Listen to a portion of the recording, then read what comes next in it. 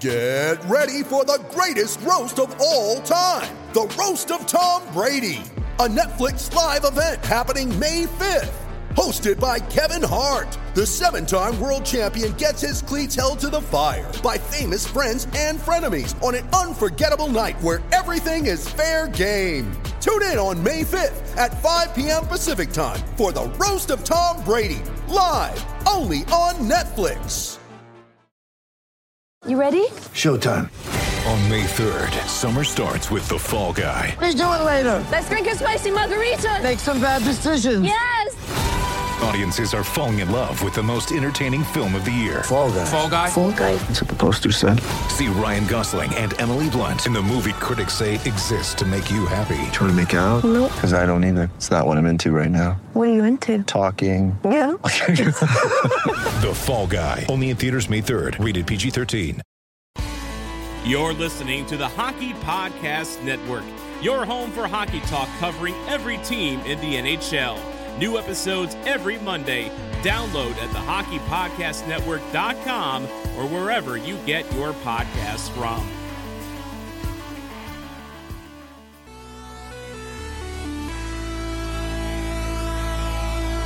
Score! Johnny Toronto! I wonder if they can hear it on Long Island. 2-0, Riley Roslovic, great save by Anderson. Riley stayed onside. The late man Matthews, great move. What a goal. Beauty, Austin Matthews. Matthews flipped it up for Marner. Mitch Marner centering, Hyman to the net, scores! He took fast down and his jockstrap is in the corner of the ring.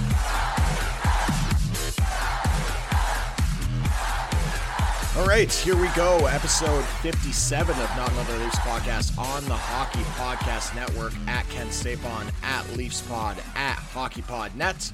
Reminder that this podcast is brought to you by DraftKings Sportsbook.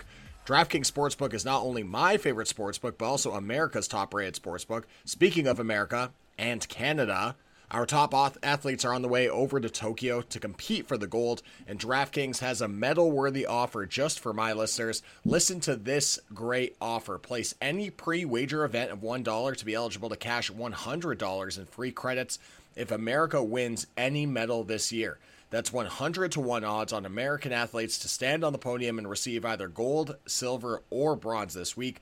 100-1 odds on an offer like this doesn't come around often, so sign up for DraftKings Sportsbook now and get in on all the action. I love using DraftKings. It's easy to navigate, has plenty of instructions for new bettors, and nearly limitless ways to get in on the action. My friends and family have been loving DraftKings Sportsbook, and I know that you will too. Download the top-rated DraftKings Sportsbook app now and use promo code THPN when you sign up to turn $1 into $100 in free credits. If America wins a medal, that's code THPN to turn $1 into $100 in free credits for a limited time only at DraftKings Sportsbook. Must be 21 years or older in New Jersey, Indiana, Pennsylvania only. New customers only. Restrictions apply. See DraftKings.com/sportsbook for details. Gambling problem? Call 1-800-GAMBLER or in Indiana, 1-800-9-WITH-IT. So July 19th, Monday, July 19th is when I'm recording this episode. It's been a little bit of time since we last recorded. Apologies to the listeners and to the network. Been going through a couple changes, like in my personal life. My co-host, Brendan McCarthy, has decided to step away from the podcast for the next little while for personal reasons. So I'll be recording on my own for the next little bit here into the future. Was also going through some transitions myself. Went through a job transition where I left my prior place of employment. Been transitioning into a new spot. Been busy doing that in addition to the freelance stuff at TSN. So it's kind of made it difficult over the last couple weeks to find time to really dial it in. So appreciate anybody who's stuck around to listen, because a lot has happened since we last chatted, including but not limited to the Lightning winning the Cup. Hey, didn't see that one coming. The Lightning breaking the Cup. And anybody who complains about that, it seems like it happens every year. Every year these guys go out, they get absolutely in one, and the Cup ends up, getting dented, getting beat up. Not a big deal. So we can park that. This was a big one. Ryan Suter and Zach Parise bought out by the Minnesota Wild. We will be joined by the State of Hoppy, co-host of the Soda Pod on the Hockey Podcast Network, and a pretty good friend of mine, to discuss what the implications are for that franchise buying out those two cornerstone players. Duncan Keith traded to the Oilers from Chicago in a little bit of a surprise move. The Hawks managing somehow to not retain any of the salary, so a little bit of a surprise there. We'll have the State of Hoppy weigh in on that as well. Pierre McGuire, as far as the coverage aspect, Pierre McGuire is joined the Senators front office now, relinquishing his role as NBC transitions out of being the official broadcast partner for the NHL in the United States. And in addition to that, one of the colleagues that I have at TSN 1050 Radio, one of the best in the business, Ray Ferraro, will be moving to cover hockey in the States. So congratulations to Ray. It's a huge career move for him. And we'll be disappointed to be missing out on his daily spot, I should say, on Overdrive on TSN 1050. Some of the best hockey content of it out there. Like, I call it the hockey gospel. Every day I tune in for that. So disappointing, but exciting for Ray to be on to the next step in his career. But having said all that, this is a Toronto-based podcast, so let's get to the Leafs. Since we last chatted, Travis Dermott signing a contract extension with the Leafs, AAV of $1.5 million, I believe 2 years on that deal. Not really a surprise that his contract was signed for the Leafs. I think this is basically trade bait, given the fact that the expansion draft is right on our doorstep. The entire league is in a freeze right now, and nobody can make any roster moves, no trades. The only team that can be active are the Seattle Kraken. The Kraken have effectively shut down the league. So with this draft coming up on Wednesday, obviously, teams have submitted their protection lists, and we'll get more into details about what this means for the rest of the league and who's protected, who's not protected in a little bit here, but we'll just focus on the Toronto aspect right out of the gate. Basically, Dermott, I think, was signed to this extension under the pretense that he could be a player that's selected. And if you're the Leafs, you're probably okay with that. He's been a serviceable defenseman. He fits in on that third pairing. He's shown some upside, but really hasn't been able to iron out a consistent role through his first 200 games of his career playing in Toronto. He's been effective at times, and he's been ineffective at times. For whatever reason, he hasn't been able to take that next step in his game. The protected list, I should mention, for Toronto includes the following, and this is basically what we thought was going to happen the last time we chatted. They end up going with the protect 8 skaters. So for the forwards, no surprises who they protect. They protect Matthews, they protect Tavares, they protect Nylander, and they protect Mitch Marner. The rest of them are exposed. On the defense, they protect Riley, Brody, Muzzin, and this was the one that was up for debate. Justin Hall ends up getting the nod over Dermott. They obviously go with the 8-skater format so that they could protect Hall and leaving some forwards exposed, including, but not limited to, the newly acquired Jared McCann, Alex Kerfoot, and then likely the third player that would be selected would be Dermott. When I look at this, I'm not surprised that the Leafs decided to protect Hall. I think that he's proven to be a serviceable top 4 defenseman. The all-important right shooting defenseman that Toronto really hasn't had in recent memory. And he's been serviceable on that second pairing with Jake Muzzin.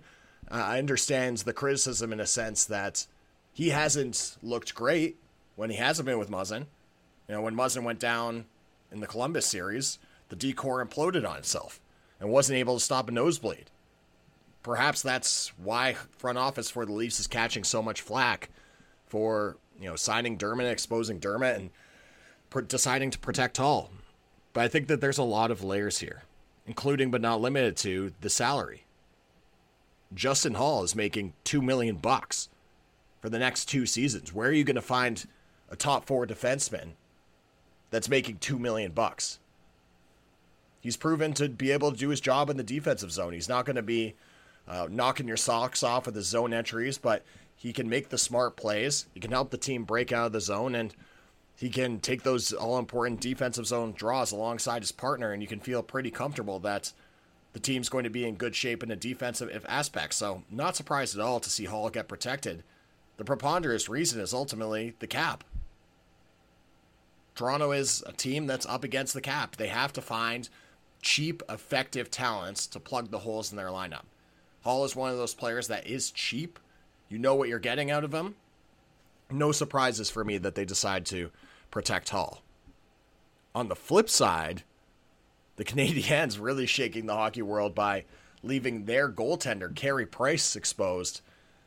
A lot of thoughts on this.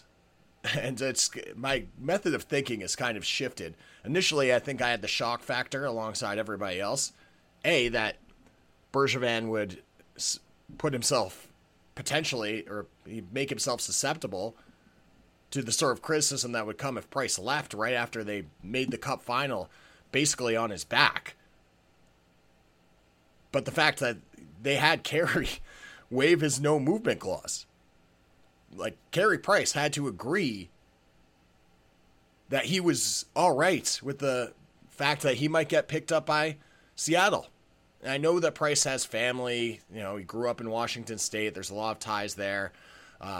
Close ties to, Vancouver. That makes sense to me. I understand that. So, and just to be clear as well, Carey Price moves his no movement clause, but it's only for the expansion draft. It's not as if Bergevin could say, turn around after that and flip him to Arizona or something and say, see you later, Carey. And the more I think about it, the more I think that this is a shrewd move by Canadiens general manager Marc Bergevin. I mean, look at the cap hit of this guy. $10.5 million, 5 more years left. And he's not getting any younger. How old's Carey Price now? 32, 33? Generally, this is when we start to see the steep decline out of the goaltending position. Is once they start getting into their mid to late 30s, things can go off the cliff pretty quick here. So you look at the contract, you look at the years left on the contract in addition to just the AAV of the deal, and then the reports start coming out that he's going to be having MRIs on his knee and on his hip, and that there's potentially injury problems. You want to talk about shrewd press release timing. This is also a masterclass by the Canadiens organization to be releasing that there's all these injury problems that he's dealing with now on the eve of the expansion draft, just to make the waters more murky for Ron Francis as he's trying to decide whether or not he should try to pull the whole Marc-Andre Fleury thing and take a solidified goaltender to be the backbone of your team. But the more I've thought about it, the more I just think that this was a shrewd move by Bergevin, because Jake Allen almost certainly would have been taken by Ron Francis and the Kraken. And with Price exposed and all the stuff that we've talked about before, and you hear Ron Francis coming out and talking about how, the cap space is going to be his biggest asset, and that they have to utilize that and use it to build their team over the next several years. They're signing a 33-year-old goaltender to a $10.5 million contract over the next 5 years is not smart asset management if your primary asset is cap space. It's just not. Kudos to Bergevin for playing chicken. And obviously we won't know how this plays out because we could just be overthinking this. Maybe it's if a player of Price's ilk who has been able to perform in big games gets exposed, maybe you can't just let him sit there. Maybe you have to take him. And you worry about the last 3 years of the deal when he's underperforming or whatever it is. Then it'll be interesting to see if Ron Francis and the management group over there feels any pressure based off the fact that George McPhee and Culling McCrimmon were able to have almost immediate success when they fired up their team in Vegas. I mean, a Cup final their first year, and then what have they had since then? 2 Western Conference Finals appearances, and they had that one weird year where they kind of lost in the first round to San Jose because of all the BS penalty late in the third period of Game 7. Like, this has been a team that's superseded expectations, and I'm not suggesting that Seattle should be trying to mimic that, but certainly when you look at the rest of that division, I don't think it's far-fetched to assume that this team could be competing for a playoff spot next year. Wild to think about. And we should also mention that since we last talked, since it's been a while, that former Maple Leafs defensive coach Dave Hackstall was named the head coach of the Kraken. So congratulations to Dave. Was a little surprised to see that signing. He wasn't really on anybody's radar as being one of the primary options for the Kraken, and obviously things didn't end so well for him in Philadelphia during his last head coaching job. But obviously, the Kraken have faith in Dave to be the guy that's going to take them to the promised land. So all the best to Dave in his new role in Seattle. Hope that he can exceed the expectations of the Kraken management. And you also wonder, he was pretty engaged with this decor and while he was in Toronto. I wonder if he'll have anything to say about whether or not the Kraken should be trying to take Travis Dermott or whether they should take one of the forwards exposed, Alex Kerfoot or Jared McCann. Let's go to the interview with State of Hoppy.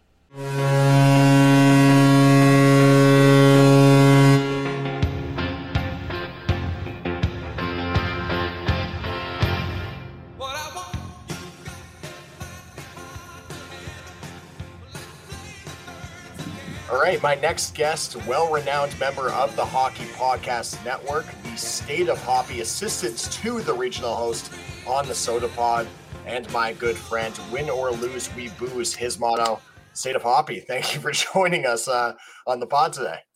Man, I think that's the first time anyone's ever said I was well-renowned for anything. So thank you. Well, I actually brought a cold one myself in honor of you visiting, and it is the evening. Usually we record in the morning, so I can't really crack a cold one. So in honor of on your pod, you guys do the Hoppy Hour to open it up. So what are you sipping on this evening here? Yeah, so I am repping from the vastly underrated region of Minnesota as far as beer is concerned. We have Bent Paddle out of Duluth, Minnesota. But Duluth as a whole, until maybe like 5-10 years ago, I think they were like in the top 5 of like most breweries per capita in the country, just because of size of Duluth. And I think they've got like a dozen breweries. Nice. And they have an okay college hockey program. Most breweries per capita is not it's not a statistic that you really follow too often.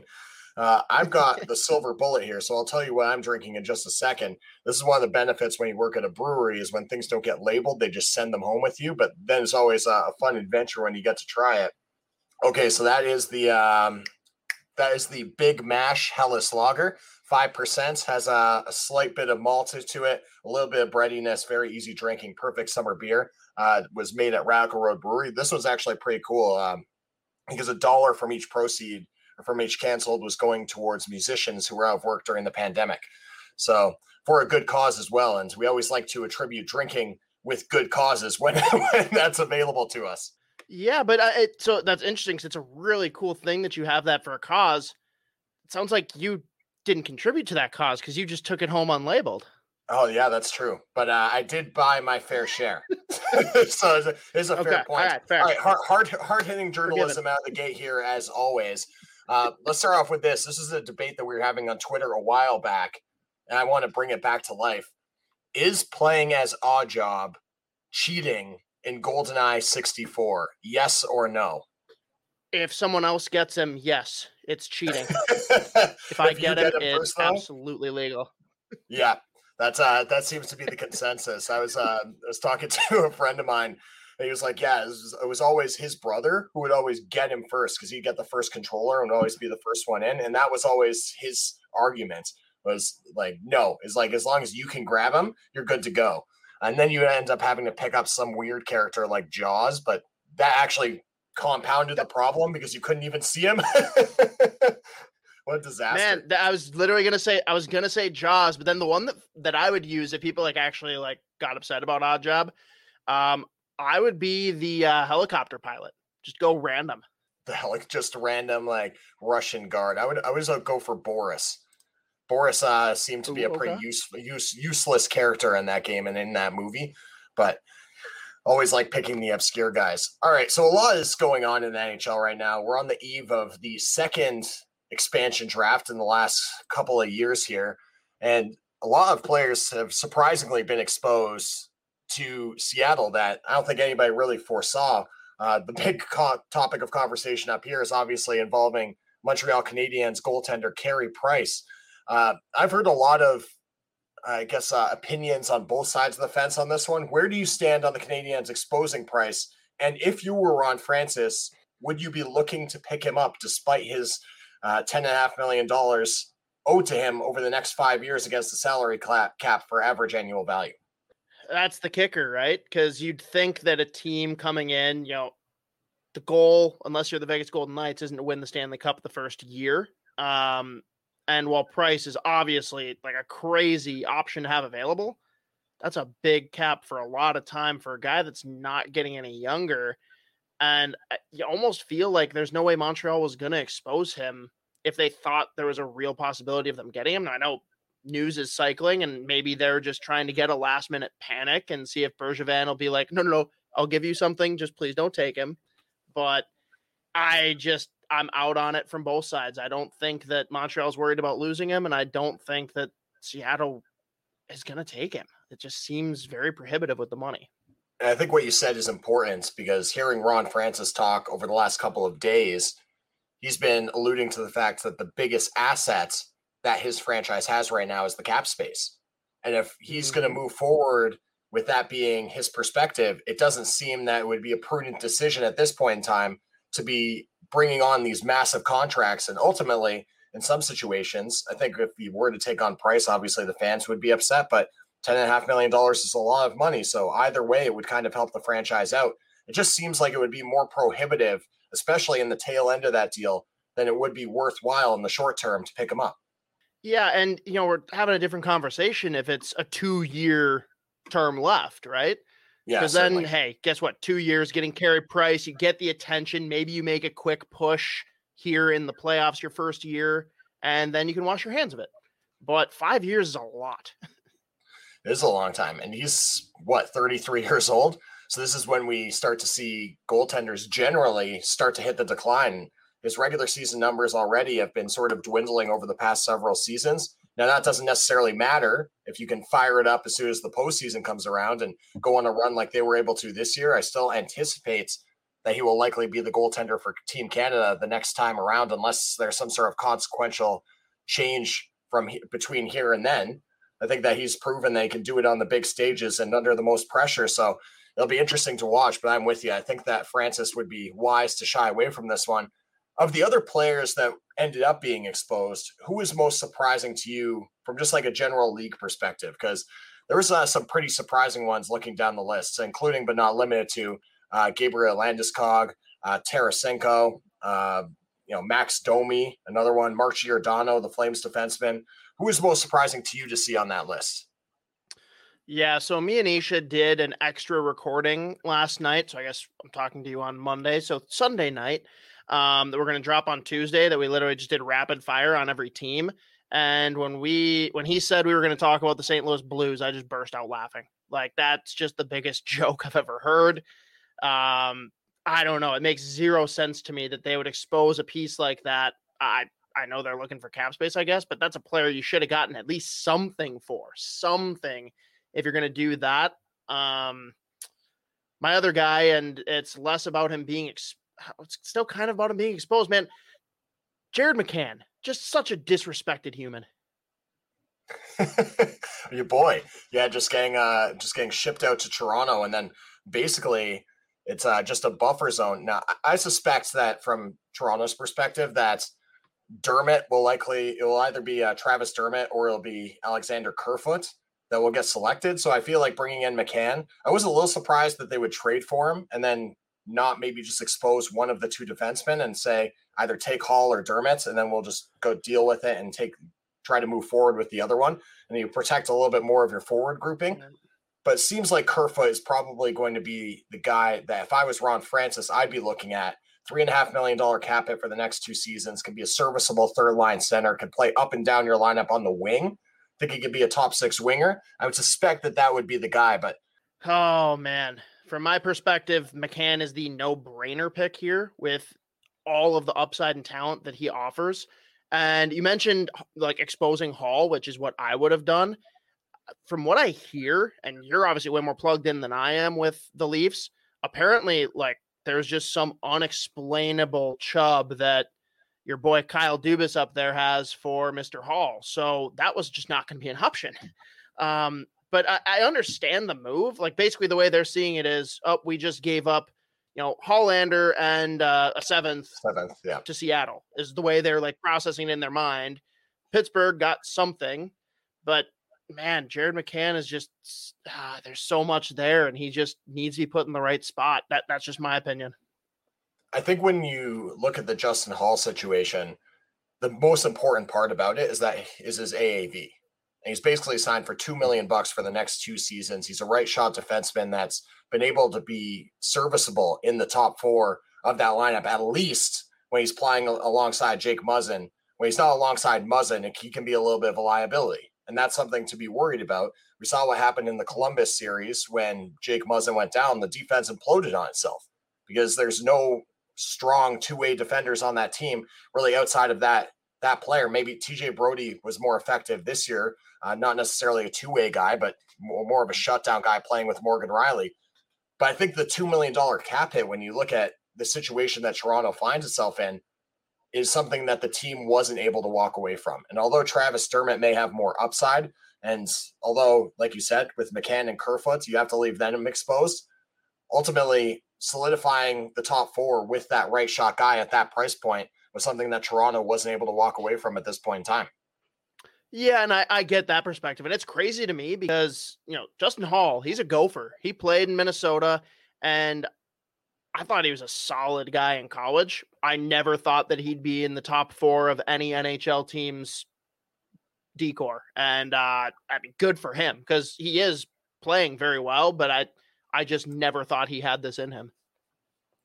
No, he certainly exceeded expectations. I believe he was drafted by the Blackhawks and basically played that out, ended up in the ECHL before getting picked up by Toronto, and then basically just shuffled into the Marlies, and he's really made a solid defenseman out of himself. So he's one of the analytics pieces that's really turned out well from like Toronto's program. They're obviously one of the teams that's super engaged into that sort of appraisal of a player's value. And he's one of the cornerstones that's it really can work in the right situation. If you have the right coaching and you give the players the right opportunity, that they can blossom and turn into a diamond in the rough, right? If you can take a diamond in the rough and turn them into a serviceable NHL player, and they've done a good job of that. The Minnesota Wild had to expose one of their young goaltenders in Kakkonen. What do you make of that exposure? Because it certainly seems like that's an obvious choice for Francis and the Kraken. It's going to be a weird draft because you look and like there's a lot of options at goaltender. There's a lot of options at defense. I mean, let's be real, there's a lot of options everywhere, but I just see there being like a lot of real options at both positions. And those are the two guys that they're going to be looking at, right? It's either Kakkonen or Soucy. There was definitely some dissension amongst the ranks here with just Minnesota fans on, do you expose Kakkonen or Talbot? Like, it's a pretty even split, and I get both sides. It's just too bad because they're just such a perfect, balanced, cohesive unit, the two of them. It makes a ton of sense the way that was going to roll out. Sucks that you're going to lose him, but I don't know. At the end of the day, I don't think Minnesota fans, regardless of what the trade might be, they've all got the FOMO, the PTSD with Mr. Tuck out in Vegas, so they don't even want to touch that. Yeah, just let one go, and that'll be the end of that. Speaking of dissension in the Minnesota ranks, I gotta get you to take the temperature for you of some of the moves that your boy Billy G has made over the past couple of weeks here. And this is massive news, buying out the contracts of both Ryan Suter and Zach Parise. These were two guys who were brought in and supposed to be saviors of the franchise, the cornerstones that were supposed to take you through to make continuous cup runs, and it just never really worked out. They were serviceable NHL players and good players for the franchise, but they weren't ever able to get this franchise over the top, and ultimately Billy G makes the decision to buy them out. First off, what was the consensus from the fan base, and what's the temperature in Minnesota upon that news? And second, I would like to get some clarity on what this means for the organization, especially from a cap perspective, moving forward? Because I've heard some mixed reports, and it seems like the financial penalties down the road could be fairly severe depending on how this plays out. Yeah, so let's tackle that in waves here. Initial reaction when the news came out was absolute shock from everyone. Zach Parise, everyone knew was a possibility, right? Especially after a couple attempts to trade him out. He was clearly unhappy with how things played out this year. It just made sense to part ways and, let him leave. Ryan Suter is still a top 4 defenseman on any hockey team. He was absolutely shocked, did not think that this was at all an option. And I'm not sure if you've heard the story, but Russo basically broke it down and said, like, he went back and forth trying to get a hold of Suter and Parise when he found out. And like, he had a really good conversation with Parise. He was happy, excited, like clean break, try and go out and, reestablish himself as a player. And then Parise's on the phone with Suter talking about it, like, yeah, man, I got bought out, whatever. And Suter's like, man, I just got another missed call from Bill Guerin. Like, clicks over, calls Guerin back, finds out that he's been bought out, and just hangs up on him. Oh, man, it's like the phone call for that sort of stuff is just so difficult. And like, it's obviously like for the players, like I understand, like, because Guerin probably likely could have like moved these contracts. He probably could have tried to make a trade or whatever. Part of the reason that he had to do this was because he would have had to likely protect these two guys. And so it gives him more flexibility on like who he's able to protect on his roster by freeing up those 2 spots. Additionally, it gives the players more control now to try to choose where they want to go, because they can essentially go out and sign with any team now. They can pick a contender, they can pick a city, they can go where they want, whereas it's not going to be dictated by the front office. So it's kind of a novel way to see your way out of an organization, while at the same time, a pretty big FU from the organization saying that we don't think that you can contribute to our team anymore at that salary level that you're getting paid. Yeah, and it's tough too with the Suter, because again, I said it, like, he can absolutely still play, and that's why I was surprised. There's some layers to it, though. So first, you already hit on the big one, right? Buying both of them out means 2 more players you can protect. And based on how the trade talks were going with Matt Dumba, that just wasn't going to be a realistic option prior to the roster freeze. But then you've got the aspect of, you saw what happened with Zach Parise in the playoffs this year and at the end of the season, like clearly upset that he's sitting up in the press box, got a little vocal about it, and I don't blame him, but he's looking at it and saying, well, Ryan Suter thinks he's a 25-minute player. He's probably looking at 17, 18 minutes next year, and it's going to keep on devolving from there as he gets older. How do you think that player is going to deal with it? Only guy left from that regime, really, that older crew of guys. It just sounds like Guerin wasn't a fan of how they were in the locker room. So it's more just a clean break, get those guys out, move forward with the new youth movement.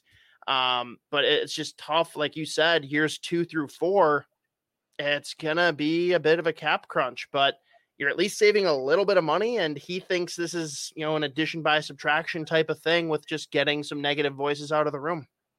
I want to touch on the youth movement in just a minute here, because your boy Kaprizov is giving some headaches to the front office as well. But like, I do want some clarity, because like, I'm sure that you're obviously like locked in and dialed in on that market. I was listening to Hockey Central, and they were talking about, the contract situation and getting rid of Suter and Parise and what that could mean from a cap implication. And we're basically insinuating that there could be some severe penalties, as in large amounts of the cap that are going to be blocked off over the next couple seasons, not necessarily this season or the following, but a little bit down the road. That could be some pretty substantial penalties that might hinder Minnesota's ability to really ice a competitive team. Can you give me some clarity as to what those actual stipulations are? From what I understood, they were pretty severe.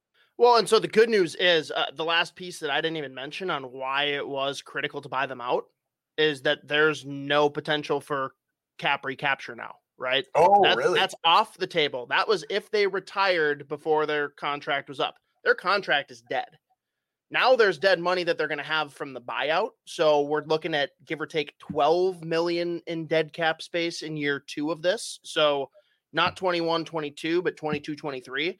And the 2 years following, it's like almost 15 million. But And again, that's a hindrance when you look at some of the young players that need contracts today, namely Kaprizov and Fiala. I do think the big benefit to what happened here, like I gave an example there with Dumba, right? You don't have time to figure out the market and get the right guy. You've got other players like Dumba who are much better than Dumba in a Seth Jones and a Dougie Hamilton that I'm not going to go out and pay Matt Dumba price for Matt Dumba if I think I've got a shot at picking up one of those guys. He's almost like that consolation prize that you got to wait things out, not have your back up against the wall with protection obligations.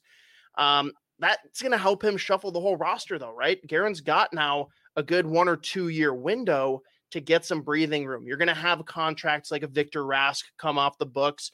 Dumba's off in 2 years, and if he wants to come back, he's probably going to have to do so at a discount, or you trade him this year or next year and get real value back for him. It's still going to be a tall order for Bill Guerin, but the big piece here, especially with bringing in a guy like Judd Brackett from Vancouver, it's all about the youth movement, man. They need the guys they're drafting to hit. They need those entry-level contracts to be impactful. You're looking at 3 guys this year that I don't think they're going to make an impact right away, but you get to the last third of this season, maybe, if things go right. You got Marco Rossi right here. You got a Matt Boldy. You got a Kalen Addison. And there's a lot of other guys that certainly could step up in the next couple of years. And if that happens, you're saving yourself from this cap purgatory, right? If you don't, well, you're screwed, right? There's no other way around it. Yeah. No, then we see that more and more now with the way the league has been structured. If you want to be competitive, you need to be drafting players who can be effective and contribute to your lineup in those first 3 years of their deal. And there's so much more pressure. And that's when you look at Toronto as being an example of that. They basically wasted the first 3 years when they had those players on their entry-level deals.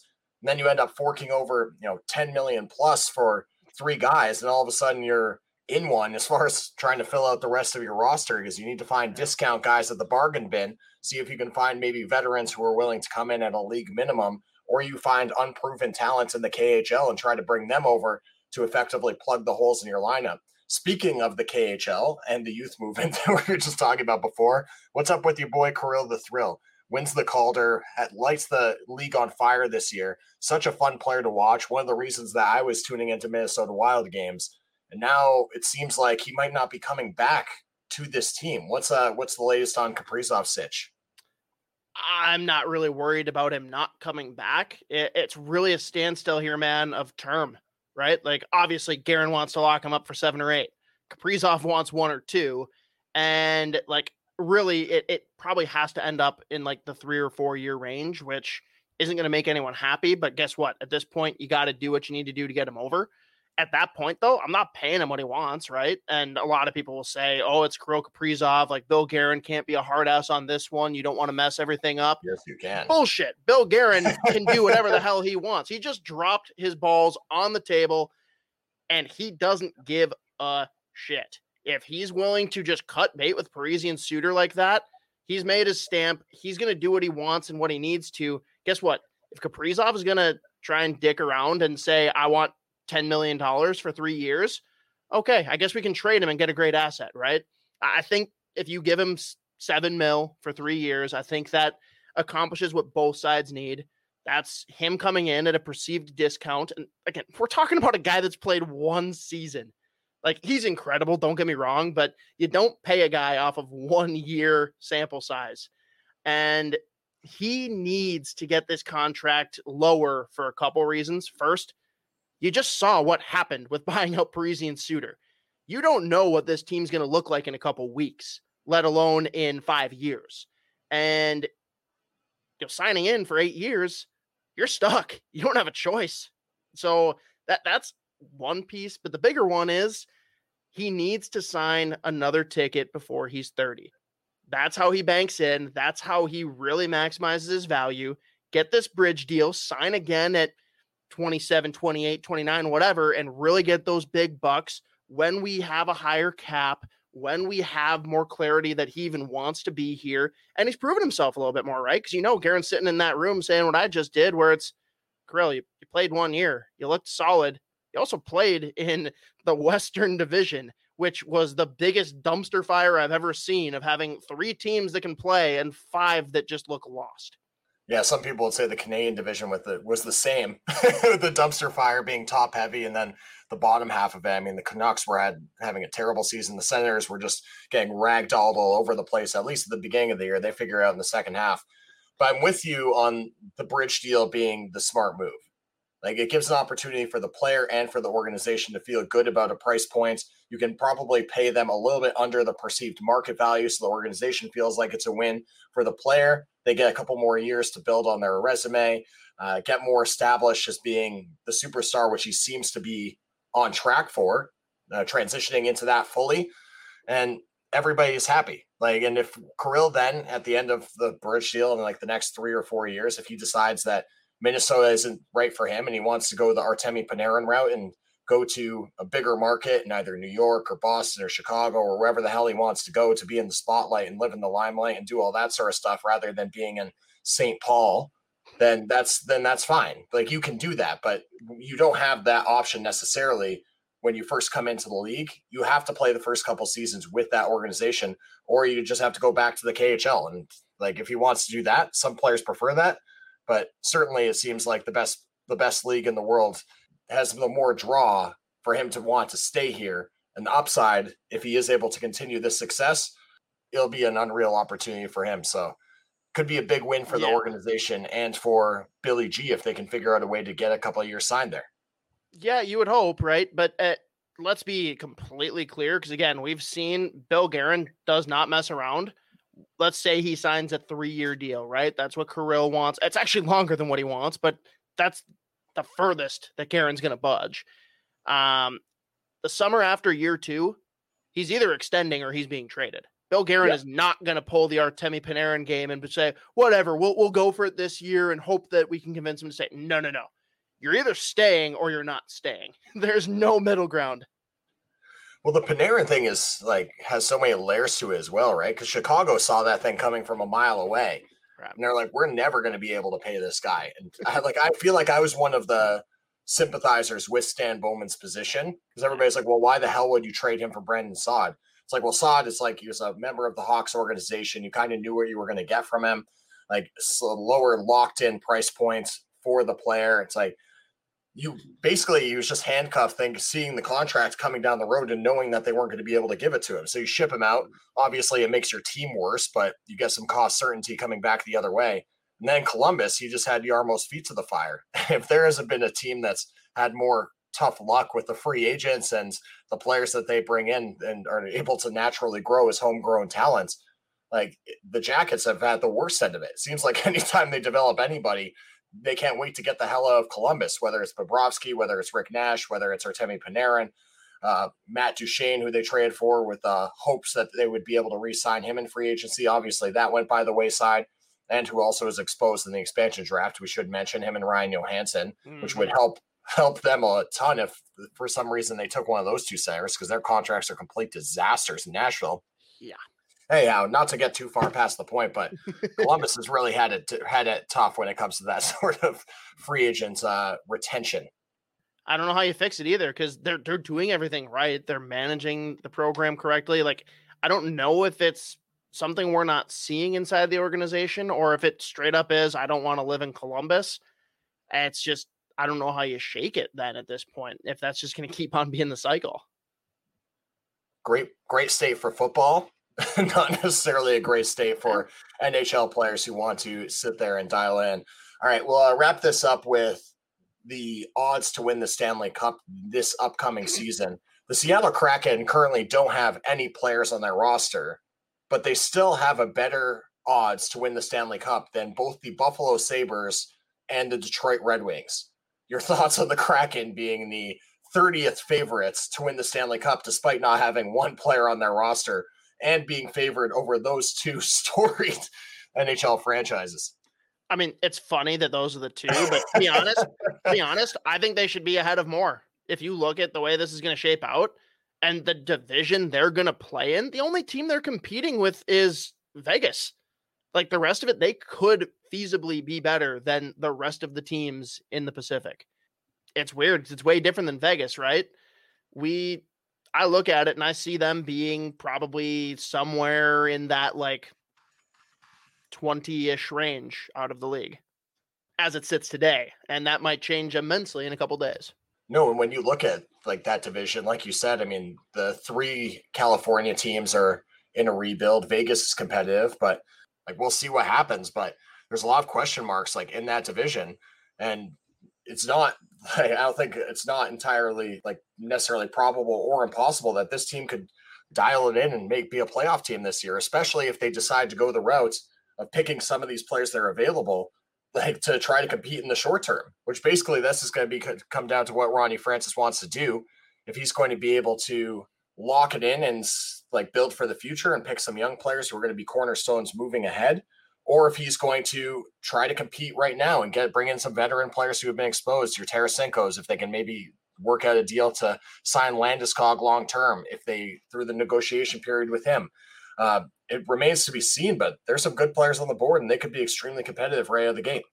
And for me, man, you look at a lot of the ones that you'd maybe think they'd target, it makes sense, even though it maybe kind of helps the team. I don't think Seattle cares who they're helping. You look at it and you see that they're like a lot of 2 years left on their deal type things, right? So who cares if it's a $7 or $8 million contract, because that's going to be off the books here pretty quick. And if it helps you be impactful, come in, build that culture early. Like you talk about a Giordano already. I think he's a lock to be taken from Calgary because he's got 1 year left on that deal, comes in, and then maybe they get him to stay on the cheap and he's their leader. He's a captain and he obviously can play middle pairing for that Seattle team. That's just one example. If you have a cap flexibility, that's all they care about. So that doesn't mean you have to come in at the cap floor. It just means that you can't be locked into long-term hemorrhaging deals a la Carey Price.